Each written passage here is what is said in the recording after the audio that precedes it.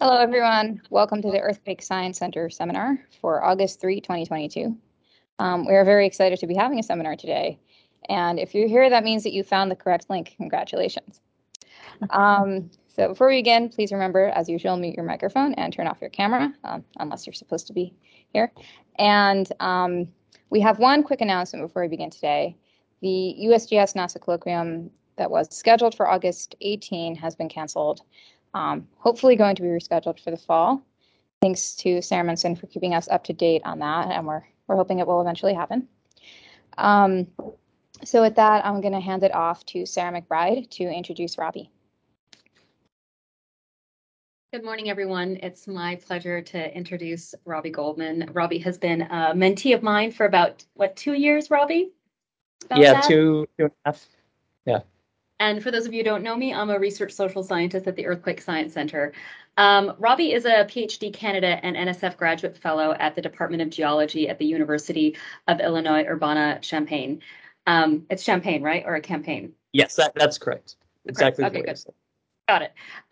Robbie is a really interesting interdisciplinary researcher. He came to me as a volcanologist, and I think he leaves my menteeship with being more of a hybrid now of understanding social science a little bit better and being able to publish in social science, as well as someone who studies the mechanics of eruptions that occur on the sides or flanks of volcanoes.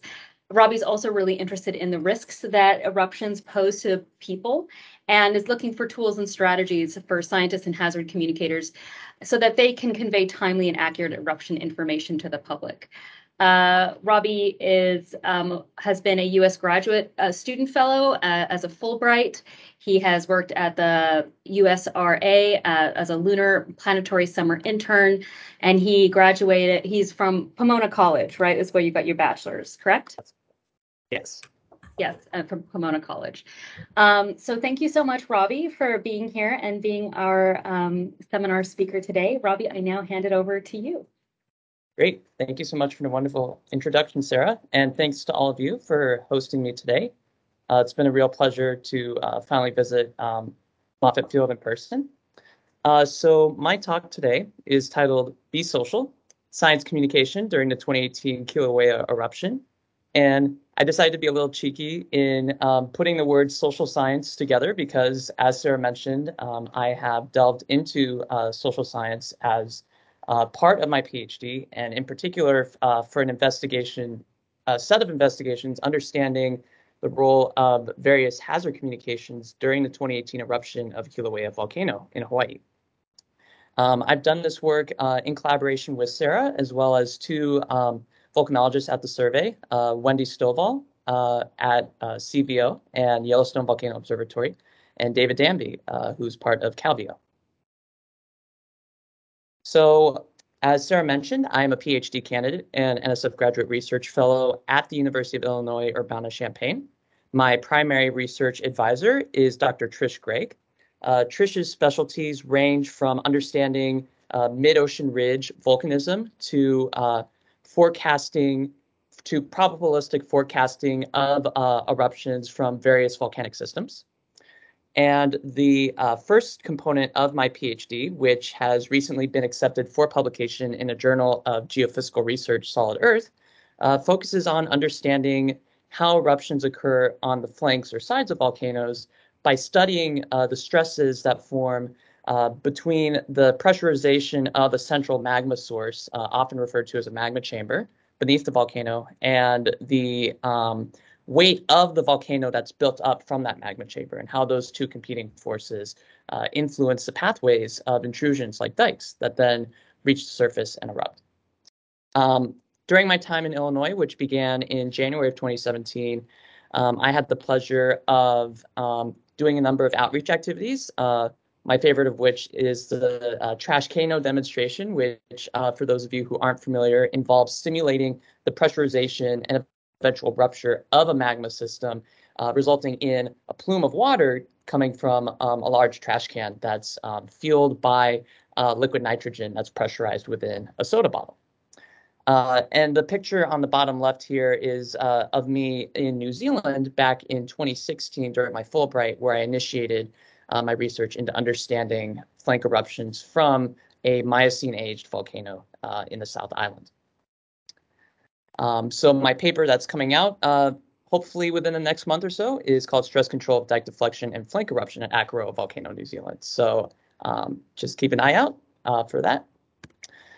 Now, my talk today is on something quite different from the mechanics of volcanic eruptions. And the original inspiration for me to look into volcano hazard communication came from a talk that I just happened to sort of stumble upon during the 2018 GSA annual meeting in Indianapolis, so essentially next door to Illinois.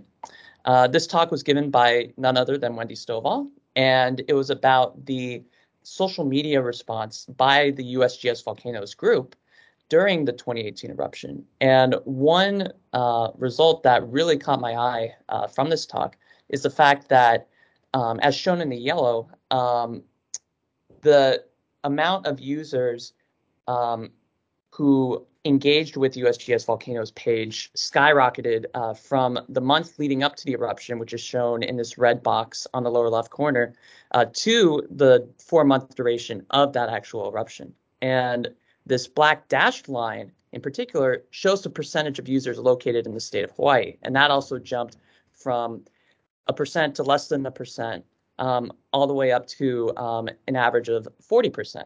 And so this demonstrated quite clearly that not only did the social media response generate a lot of public attention, but it also garnered quite a bit of attention from Hawaii, where the actual eruption was occurring. So the following semester, I reached out to Wendy to express interest in a collaborative research project through my NSF fellowship to look at this communication response from the 2018 eruption. And along the way, David Danby joined on to our group to provide guidance on both the social media communication and data acquisition side of things, as well as showing me the ropes with how science is done at HVO, which I visited in January of 2020. I also happened to meet Sarah McBride at a workshop on geoscience communication held at the Lucy Jones Center in Los Angeles, where I ended up spending 2019. Los Angeles is actually where I grew up, which was why I was over there. And at the time, I had a sense that there might be something further than just this random meetup, which is why I asked her to take this picture with me. But it wouldn't be until a year later that we actually became formal research collaborators. So as I said, in 2020, I visited Hawaii, where I conducted a set of in-person interviews with residents from various parts of the Big Island. And I also took the opportunity to participate in a few activities associated with HVO's Volcano Awareness Month. And Tina Neal was very gracious in hosting me at the observatory and with providing me the opportunity to meet with other volcanologists and also to meet with other residents at various community meetings, such as this meeting at Ocean View, where this picture was taken from.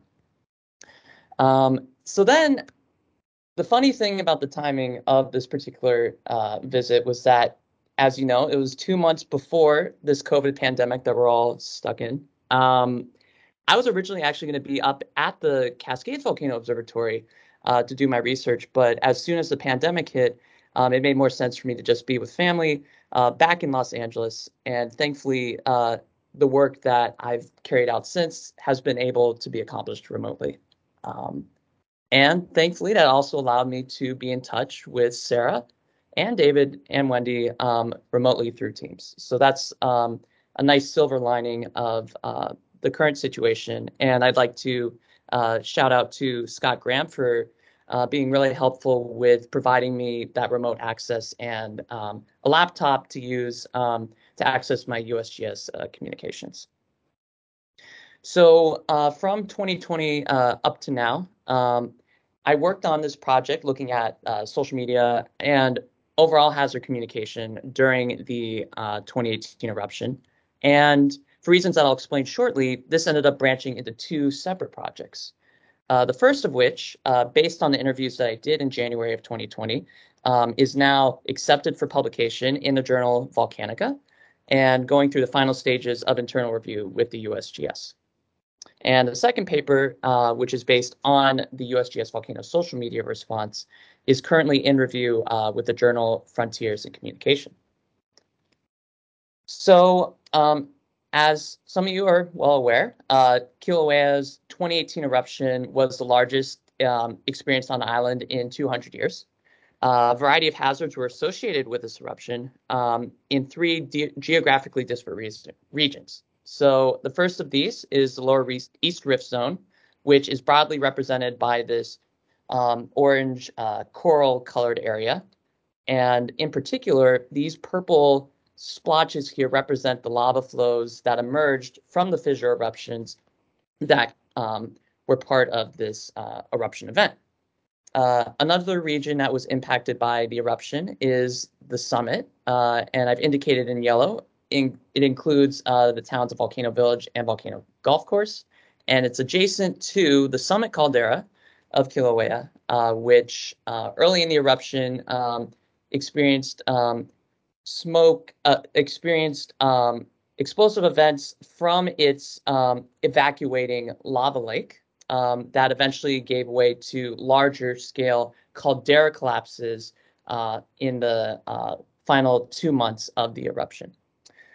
Finally, in the southwestern Ka'u district, shown here in gray, ash and sulfur dioxide emissions from both the Lower East Rift Zone and the summit region affected air quality and presented, with ash in particular, a new type of hazard to residents in this distant region. And so understanding how these hazards have impacted each of these communities and getting information to those communities was an important part of this eruption response.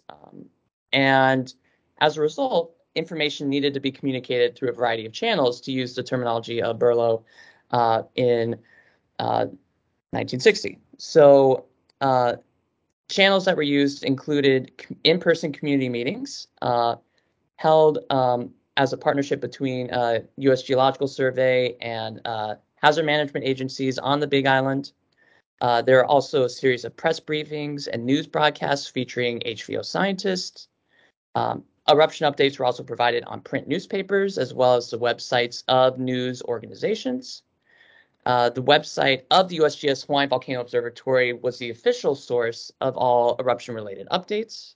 And with this particular eruption event, social media on Facebook, Twitter, and YouTube provided a relatively new means for getting information out to a broad swath of the public in a fairly short amount of time. And this is really important because as conducted by Pew Research, a large portion of Americans now regularly get their news on social media, including a third of all U.S. adults who regularly get news on Facebook, and over half of Twitter users who get their news on that social media site. So being able to communicate hazard information on these platforms is very important.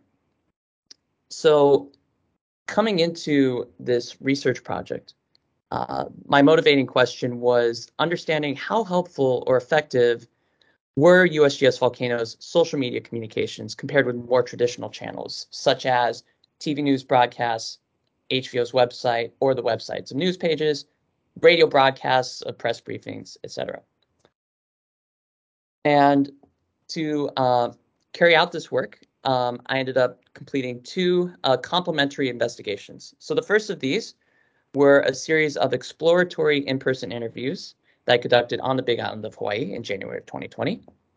And the second of these was an analysis of public conversation threads on the USGS Volcanoes Facebook page from various points in the 2018 eruption.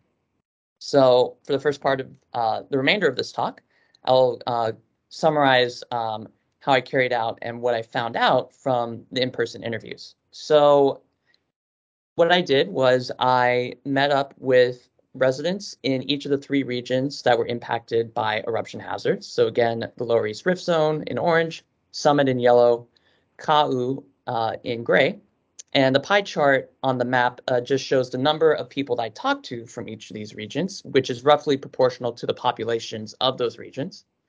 And for each interview, I either sat down with the interview participant and had a semi-structured conversation where, going off of a formal survey of questions, I asked my interview participant what types of information they relied on, who the communicators of that information were, what their thoughts were about the usefulness of the information and about those various communicators, and any other thoughts that they had from that time. Sometimes residents would simply fill out the survey by hand. Most of the time, I had conversations that lasted anywhere from half an hour to up to 2 hours. And the reason why I took this time for a lot of my interview conversations is because of the importance of talk story in Hawaii, or the process of establishing a connection with someone on the island and just mutually sharing each other's experiences. For example, I actually have Native Hawaiian ancestry on my mom's side of the family. I have family living in Oahu, Hawaii. So that's actually one reason I've been very interested in learning about this particular eruption response. Anyway, so that's how I carried out my interview conversations. And in these conversations, there are 32 questions, 26 of which were on a Likert type scale, which is essentially a 5-point scale, where on a scale from 1 to 5, what did you think about this particular mode of communication? As an example, the first 2 questions I asked my interview participants were about community meetings that were held in various parts of the island, in which USGS volcano scientists, among others, provided information about the ongoing eruption and answered residents' questions. And so the first question on top simply asked if participants attended any of these community meetings, and if so, how many. And then the second question uses this 5-point Likert type scale, where I asked, to what extent did they feel that attending community-wide meetings during the eruption, how well did it improve their understanding of volcano hazards, where 1 was not at all, 5 was very great, or to the maximum possible extent. How well did it answer their questions about the eruption and collapse of the summit caldera? And for community meetings in particular, to what extent did it confirm their trust in HVO? And how well did these community meetings help them feel better equipped to respond to the eruption? And the way that I plotted these data was by using bar charts. And I've color-coded these bar charts by the 3 regions. So red represents Lower East Rift Zone, or the layers. Summit is in yellow, and the Ka'u region is in the gray and white stripes. And something that you'll notice in this plot is that there is a grouping of scores that are largely controlled by residence regions. So you'll see that the yellow bars are largely concentrated at the upper end of the Likert type scale. For the 1 Ka'u participant who did report attending meetings, they gave all 5s. Whereas with the Lower East Rift Zone, the perception or feedback was a little more mixed, still mostly positive, but more spread out compared with the participants from the other regions. Similarly, I asked participants about their usage of the Hawaiian Volcano Observatory's website on the left.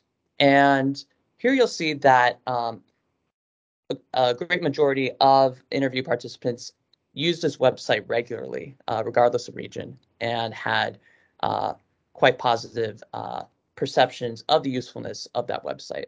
And I'll also note that for HVO's website, as well as a number of other channels that I asked interview participants about subsequently, there's this trend where the highest scores were given for improving their understanding, slightly lower, but still high scores for answering users' questions. And then there tended to be lower scores for feeling equipped to respond. And a major reason for this is the fact that the USGS's main purview is to provide eruption accurate hazard-related information to the public and to guide emergency management, but to not actually explicitly recommend steps to take. But you'll still notice that among LAIR's participants in red, there's a wider distribution of perceptions of this channel compared with residents from the other regions that I visited.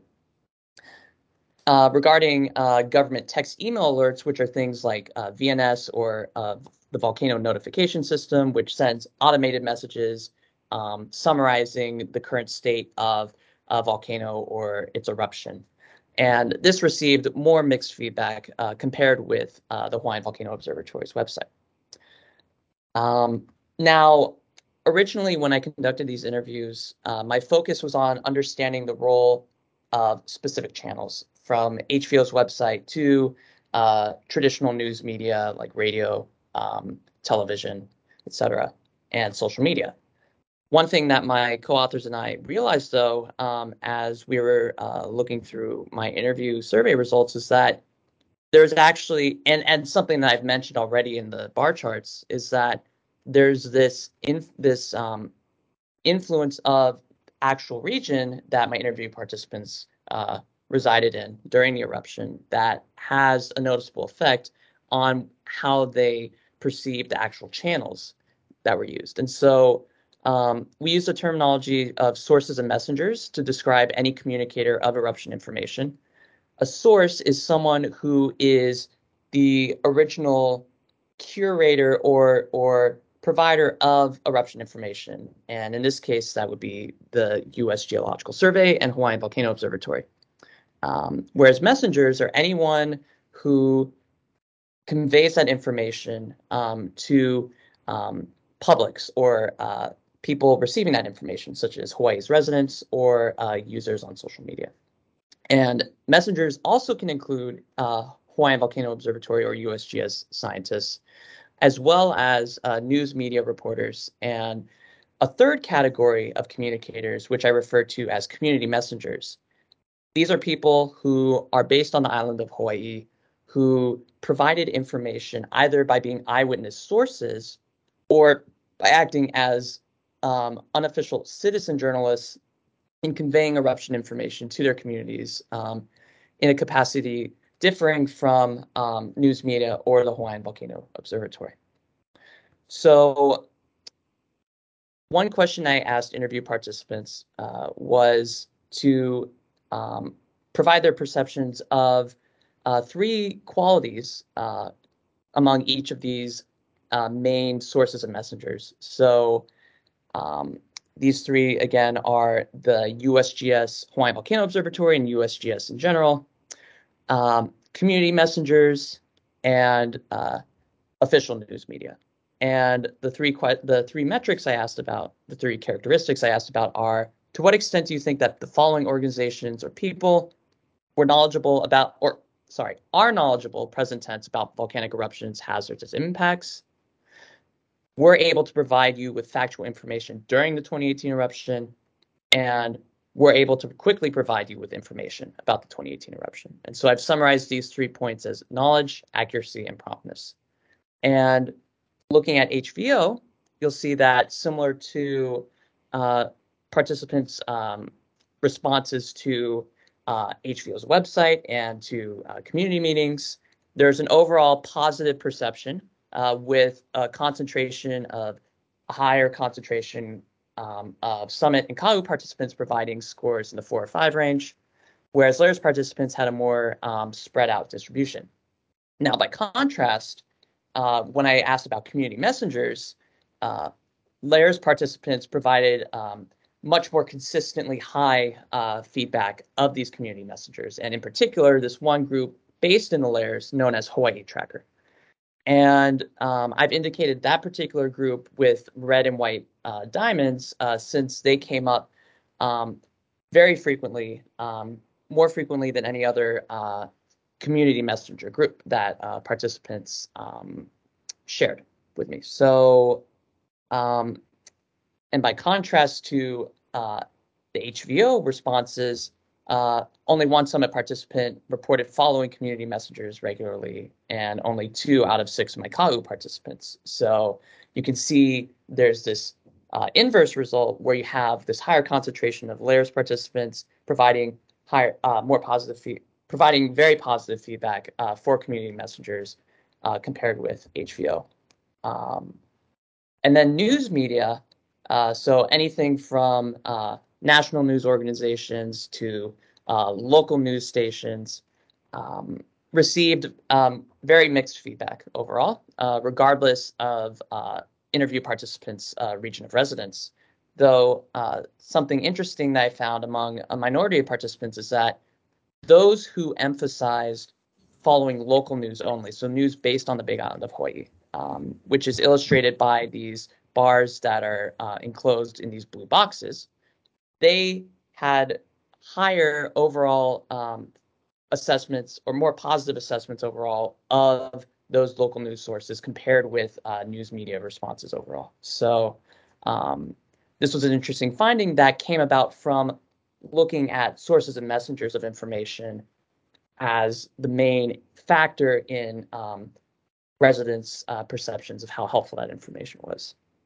And taking a look at other channels of communication, such as traditional media channels, you'll see that, like with participants' response towards news media messengers overall, their perceptions of news media channels was also quite mixed. Though again, residents who relied solely on local channels rated them higher than participants who followed news media in general or didn't discriminate between the different types.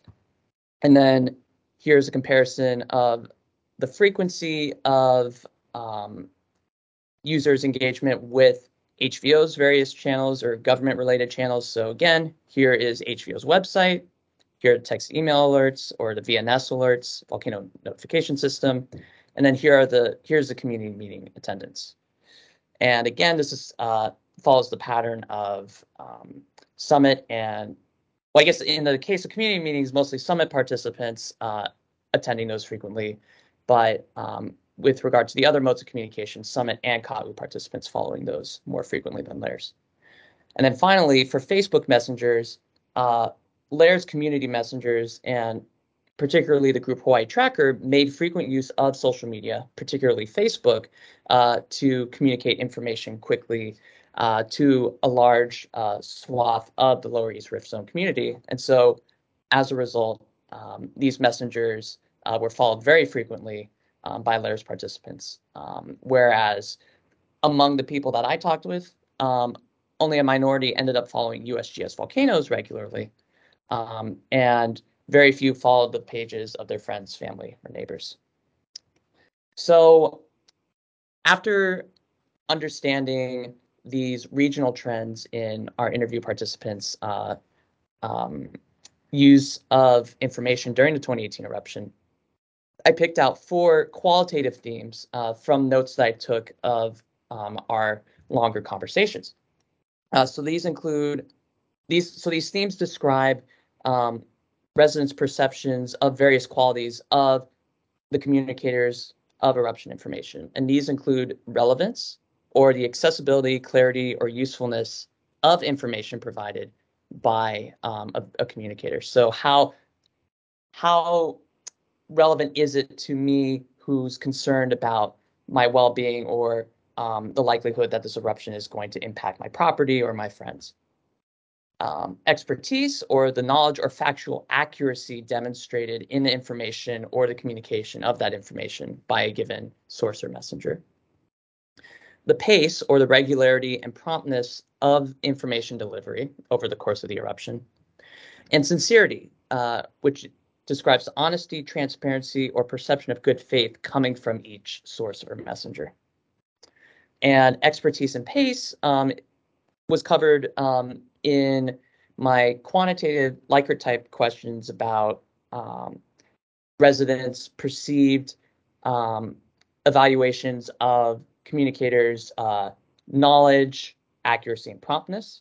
whereas relevance and sincerity are themes I picked up solely from the actual conversations I had with interview participants.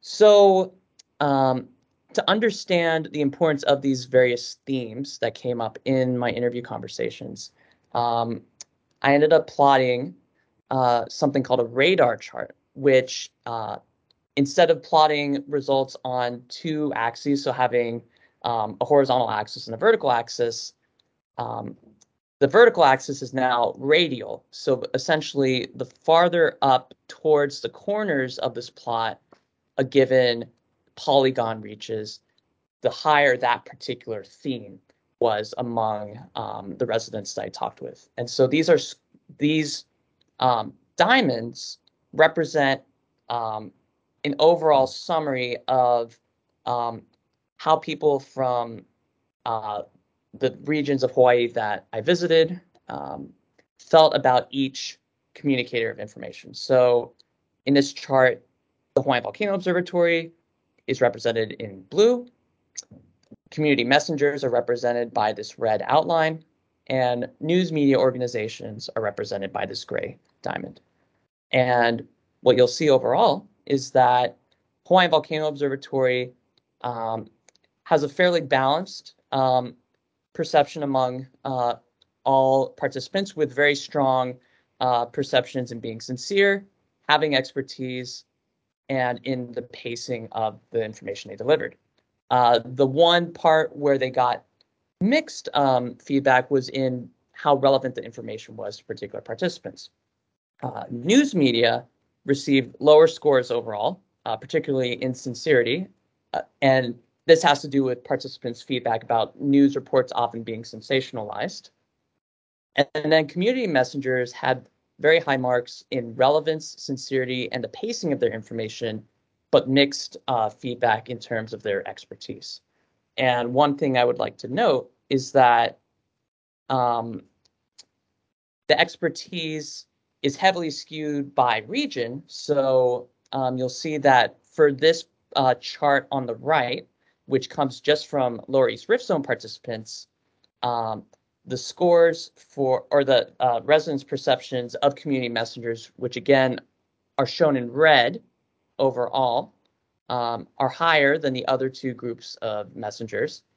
I've indicated in these cyan or light blue dots the group Hawaii Tracker, which received overwhelmingly positive feedback, or a majority of very positive feedback among interview participants.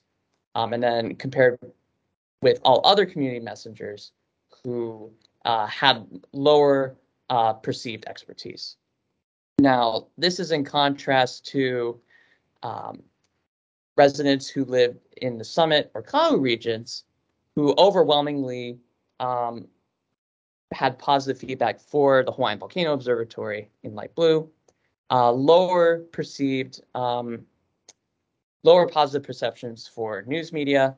And then in the Kau region, both the Hawaiian Volcano Observatory and news media were perceived to perform well in each of these four themes, with local news media in the red dots showing even higher receiving higher positive regard from those interview participants. And so something that my co-authors and I took away from these results is the fact that the feedback from various participants and the regional dependence of that feedback touches on this concept of trustworthiness and credibility that's part of the communication literature, and that helps describe why there's this regional distribution or regional variations in participants' perceived feedback or perceptions of each communicator. And so to conclude this portion of the talk, residents living in areas impacted by eruption hazards preferred information channels managed by or featuring the sources of messengers they viewed as being the most trusted and credible. And in the Summit, this was primarily HVO. In the Lower East Rift Zone, this involved community messengers. And in the Kīlauea region, this involved a combination of HVO and local news media. While HVO is considered an expert source of information by LAERS participants, some felt that their eruption information was overly technical or not provided quickly or regularly, which is why there were lower positive scores from those participants regarding HVO compared with community messengers. And these same residents praised those community messengers for providing what they felt were timely and easily understandable information. And news media were the least trusted messengers overall, although, as I mentioned earlier, Kīlauea participants provided more positive feedback than residents of other regions. And this may have been because they had relied on local news media more because of the fact that they were located much farther away from these other messengers, such as HVO and the Lower East Rift Zone community messengers. And so just as a matter of practicality, news media ended up being their most reliable source. And the implications of these findings for future hazard communication are that U.S. Geological Survey and other science geohazard monitoring agencies should continue to maintain broad access to official sources and messenger, or let me rephrase that. So communities that are located in regions that are at risk for geohazards, such as volcanic eruptions, and this can be extended to earthquake hazards as well, they need broad access to official sources and messengers of eruption information, such as scientists at hazard monitoring agencies like the U.S. Geological Survey or hazard managers. And in particular, being provided with plain language versions of that information to complement the more technical updates that are often found on the official websites of these agencies, such as HVO's website, is something that I learned would be a benefit to publics in general. And then continuing to build relationships that promote trust and credibility of official sources and messengers of hazard information among these impacted communities leads to those communities following that information more regularly.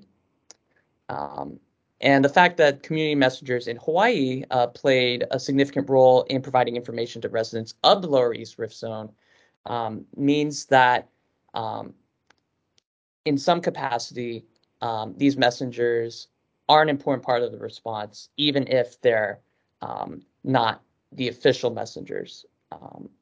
And one thing that was actually surprising to me, given the findings that Wendy Stovall reported in her talk at GSA and at AGU in 2018, is that Hawaii residents that I talked with weren't actually familiar or very familiar with USGS Volcano's social media.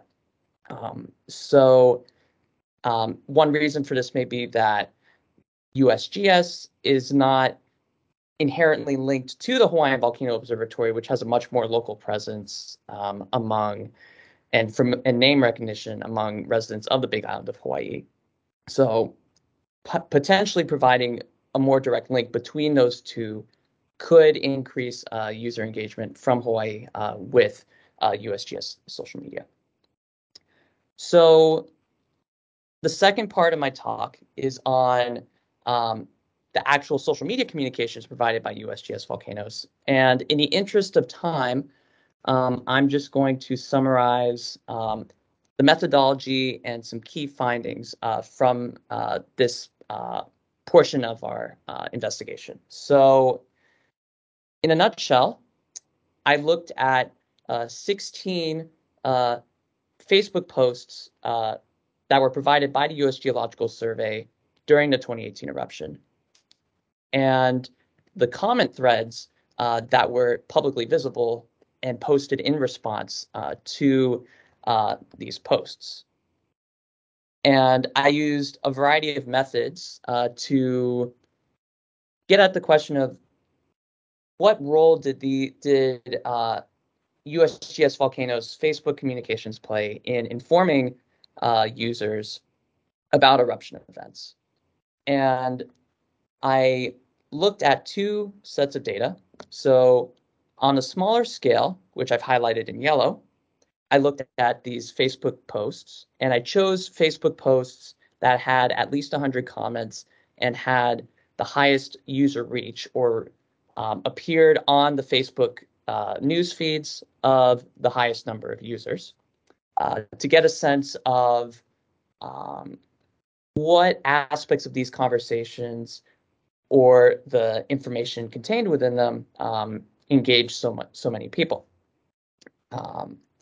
And for this smaller data set, I used a mixture of qualitative and quantitative approaches. So qualitatively, I performed what is called a qualitative thematic analysis, which involves looking at the individual posts or the individual comments that were posted on the Facebook page to get a sense of what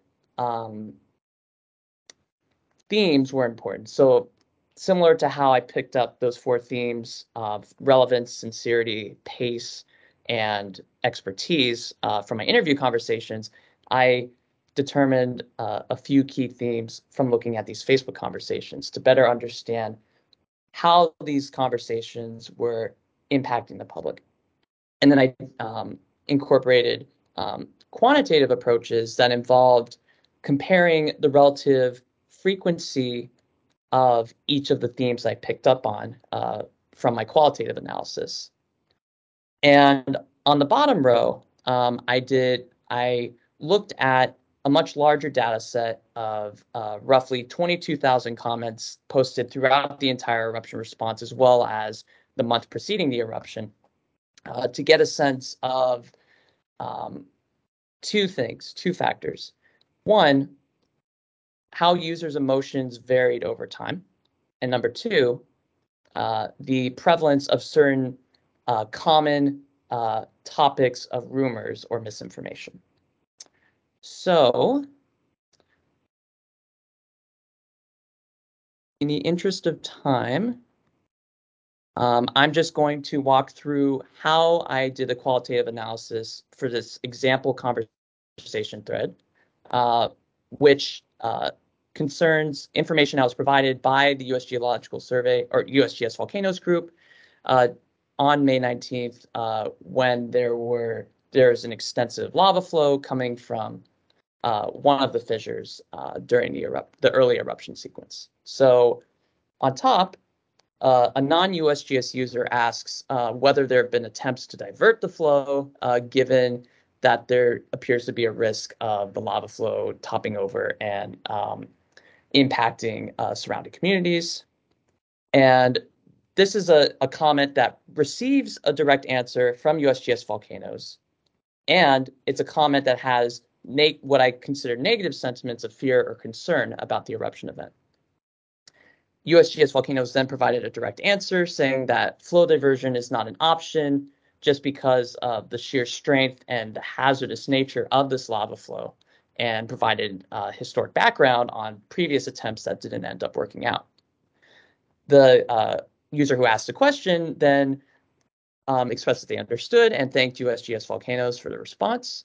And I coded this or organized or labeled this as being a positive sentiment, so a sentiment of gratitude.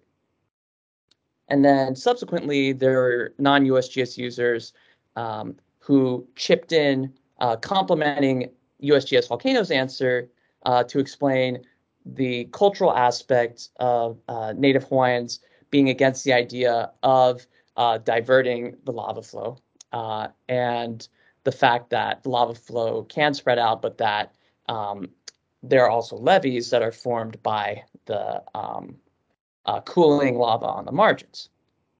And so the two overarching themes that I picked up on from looking at this and many other conversations is the theme of eruption sense-making, or essentially question and answer.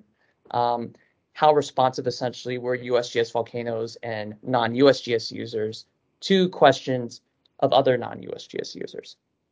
And then the other main theme I picked up on is expressed sentiment. How positive or negative or mixed were the emotions contained within users' individual comments.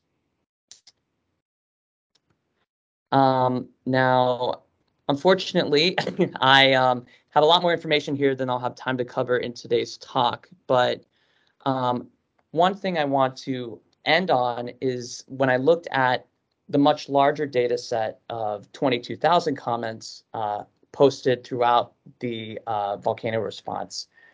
There are two sets of themes that I looked at, or sorry, two sets of rumor topics that I looked at based on conversations of these topics on the Facebook pages that I qualitatively analyzed. So the blue plot here shows rumors about the Puna geothermal venture, which is a geothermal plant in the Lower East Rift Zone that has historically experienced a lot of distrust from members of that community, and misconceptions or rumors about their link to the actual eruption event.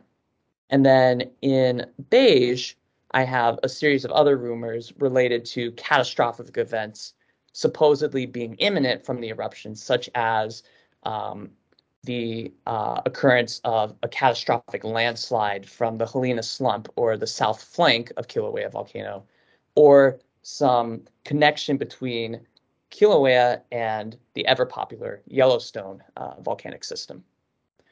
And what you'll see is that the PGV related rumors were concentrated in a very specific moment of time, which turns out to be related to specific posts that focused on an event occurring near that region, whereas the other rumors were more distributed throughout the course of the eruption. And then the other thing I want to touch on is the fact that by doing a simple word search for thank or mahalo, or words just expressing gratitude, I found that this gratitude was pretty consistent with users' overall engagement. So the overall user comments are provided in this this black dashed line, and the occurrence of thank in dark blue, of thank and USGS in light blue, this light pale blue here, etc. They tend to track very closely with overall user engagement, which suggests that there was an active presence of both USGS volcanoes answering users' questions and other users answering questions overall. And one fun thing I did, which I'll wrap up this talk with, is I used this open source analysis tool called Vader to understand how user sentiment varied through time. And one really interesting finding from that sentiment analysis is the fact that this red dashed line here shows the overall sentiment score that users had, and more positive scores or more positive sentiment is represented by a higher point on this graph, and more negative is represented by a lower point. And what I found by doing a simple correlation coefficient calculation between this score and the occurrence of the word thank among users throughout the eruption is that there's a moderate degree of correlation of 0.6 out of 1.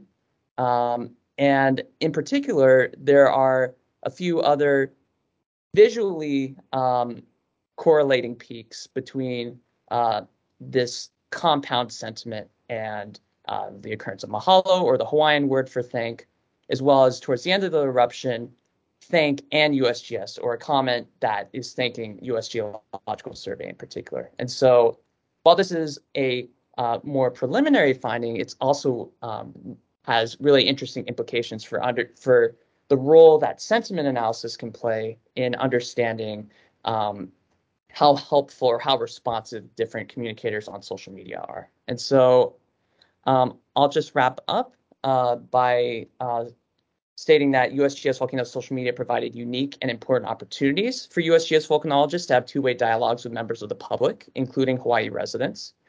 USGS scientists were supported by a community of informed users who assisted them in answering other users' questions and correcting misinformation.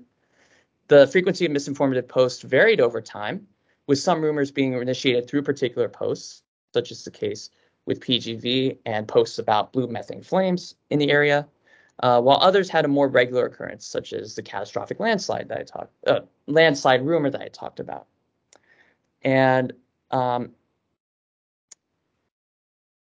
through this project, I learned that evaluating the social media communications of the U.S. Geological Survey, and by extension, other official science or geohazard monitoring agencies, requires a holistic accounting of both the qualitative interactions between official messengers and the public, as well as understanding the broader quantifiable metrics to get the most complete picture of how these communications occurred, what their benefits were, what lessons can be learned. So with that, I'll open my talk up to questions, and thank you for your time.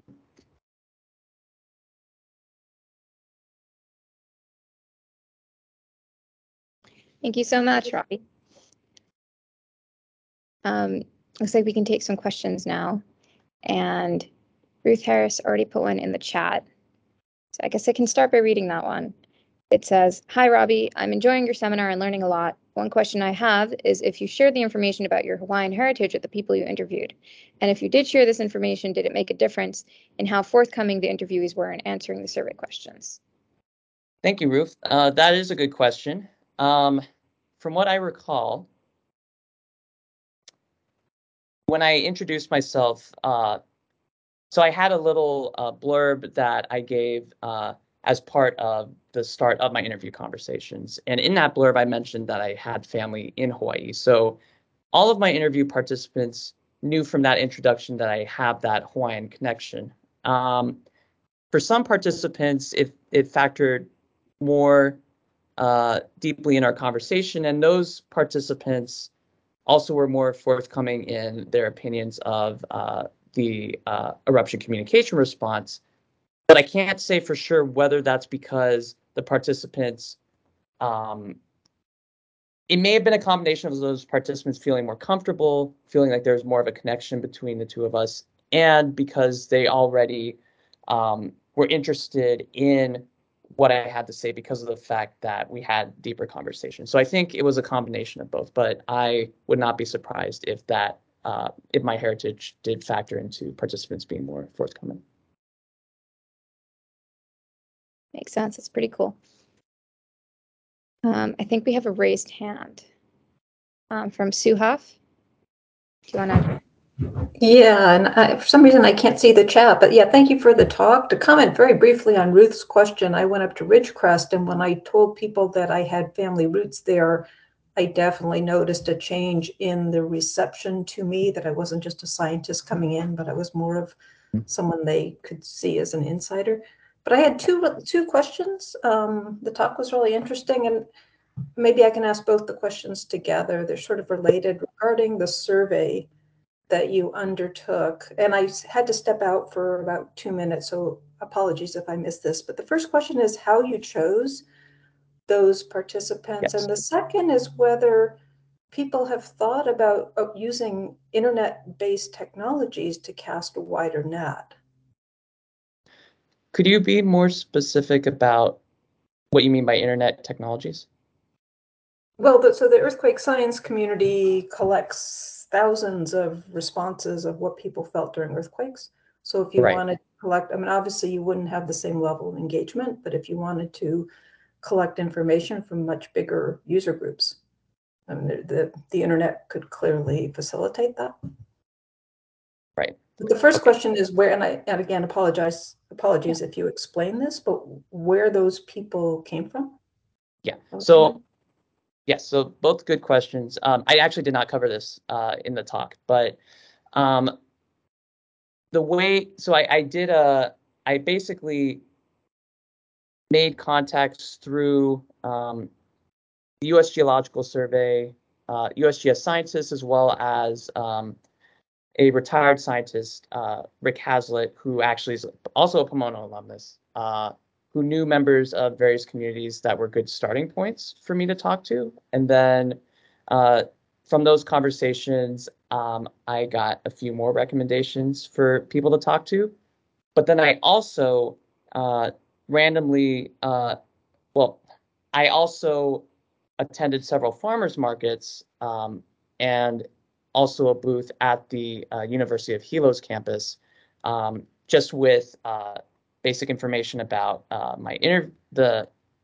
asking participants to provide their feedback on the eruption response. So that, I guess, I ended up talking with people. I didn't seek out particular people other than the few who were recommended to me through the U.S. Geological Survey. There was not really a particular demographic that I targeted. I tried having a balance in terms of gender, but otherwise, I talked with whoever came up to my table, for example, to share their story about the eruption. And I made sure to attend farmers markets in different parts of each of the regions. So I guess there's just one market here up in the Summit region, which this picture was taken from. And then I attended a few different markets in the Lower East Rift Zone and 2 different markets in Kau. So it was a mix of sort of randomly talking with people who came up to my table and seeking out particular people that were recommended to me. And then to answer your second question about use of internet technologies, I guess the first thing I'll say is that there are definitely there's definitely a broader set of information that we did not have access to within the social media analysis, such as users' geographic location, that may have been helpful in understanding the distribution of users in Hawaii and what regions of Hawaii, which could then guide our understanding of whether that information was getting out to those particular communities or not. I think also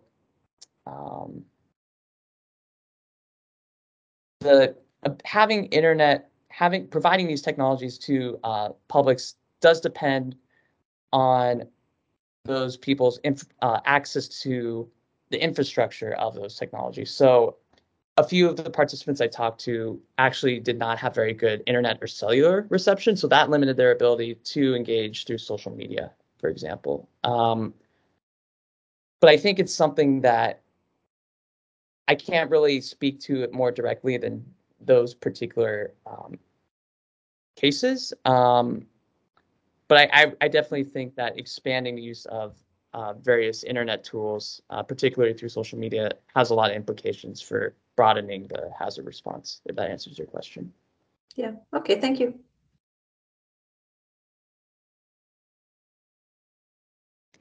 Sarah McBride put what looks like a comment in the chat, but maybe you want to respond to this. She wrote, "It's important to note that this is not a representative sample survey. It was a pilot study that was more ethnographic in nature. It means it's informative rather than indicative." Yeah. Well, we've maybe got 1 minute left if anyone else wants to pipe in real quick.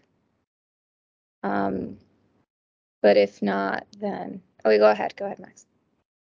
Thanks, Avi, for the great talk. And maybe just to piggyback off of Sue's question and this whole idea, how do you think your results in this like pilot study, ethnographic study would inform a larger scale, say, online survey done with all users of an HVO website in order to understand how HVO online communications work? So I think that the results of the pilot study that I did, just for clarification, Max, like in the case of HVO's website, like a survey that's seeking to understand what users found useful about that website? Yeah, like your same research question about what's useful and effective about USGS volcanic communication. Yes.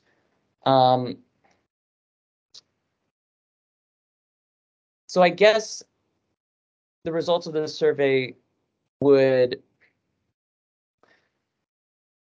motivate me in a potential subsequent study to have questions that take into consideration users' region of residence and trying to get a representative sample of survey respondents from each of those regions, and then being very clear about asking questions that touch on those 4 themes that I mentioned earlier in the talk, those themes of how relevant the information was, how what users perceived of the expertise, I guess in this case of HVO, the pace of the information that they've received, in this case through HVO's website, and their perceived sincerity of communications provided by HVO. But I would probably also focus on those other channels of communication, since a pattern I found regarding HVO's website is because it's a web page, it's a one-directional, it's information on a page, but it's not something that users are engaging with like in a conversation. And so it's not possible to get sort of that sense of like how sincere or how trustworthy or how much good faith is HVO demonstrating in these communications. So I would also ask participants about any other interactions they had, either in person or maybe through social media, to sort of broaden that understanding of their perceptions of HVO's various communications. Thanks, Robbie. Thank you. Okay, let's thank Robbie one more time. And just a quick reminder, next week we are back at our regular link for the seminar. So now that you've successfully shown up at this link, you can delete it once you exit this meeting. And please go back to our regular link for next week. We're looking forward to seeing you all there. Thanks, Robbie. That was awesome.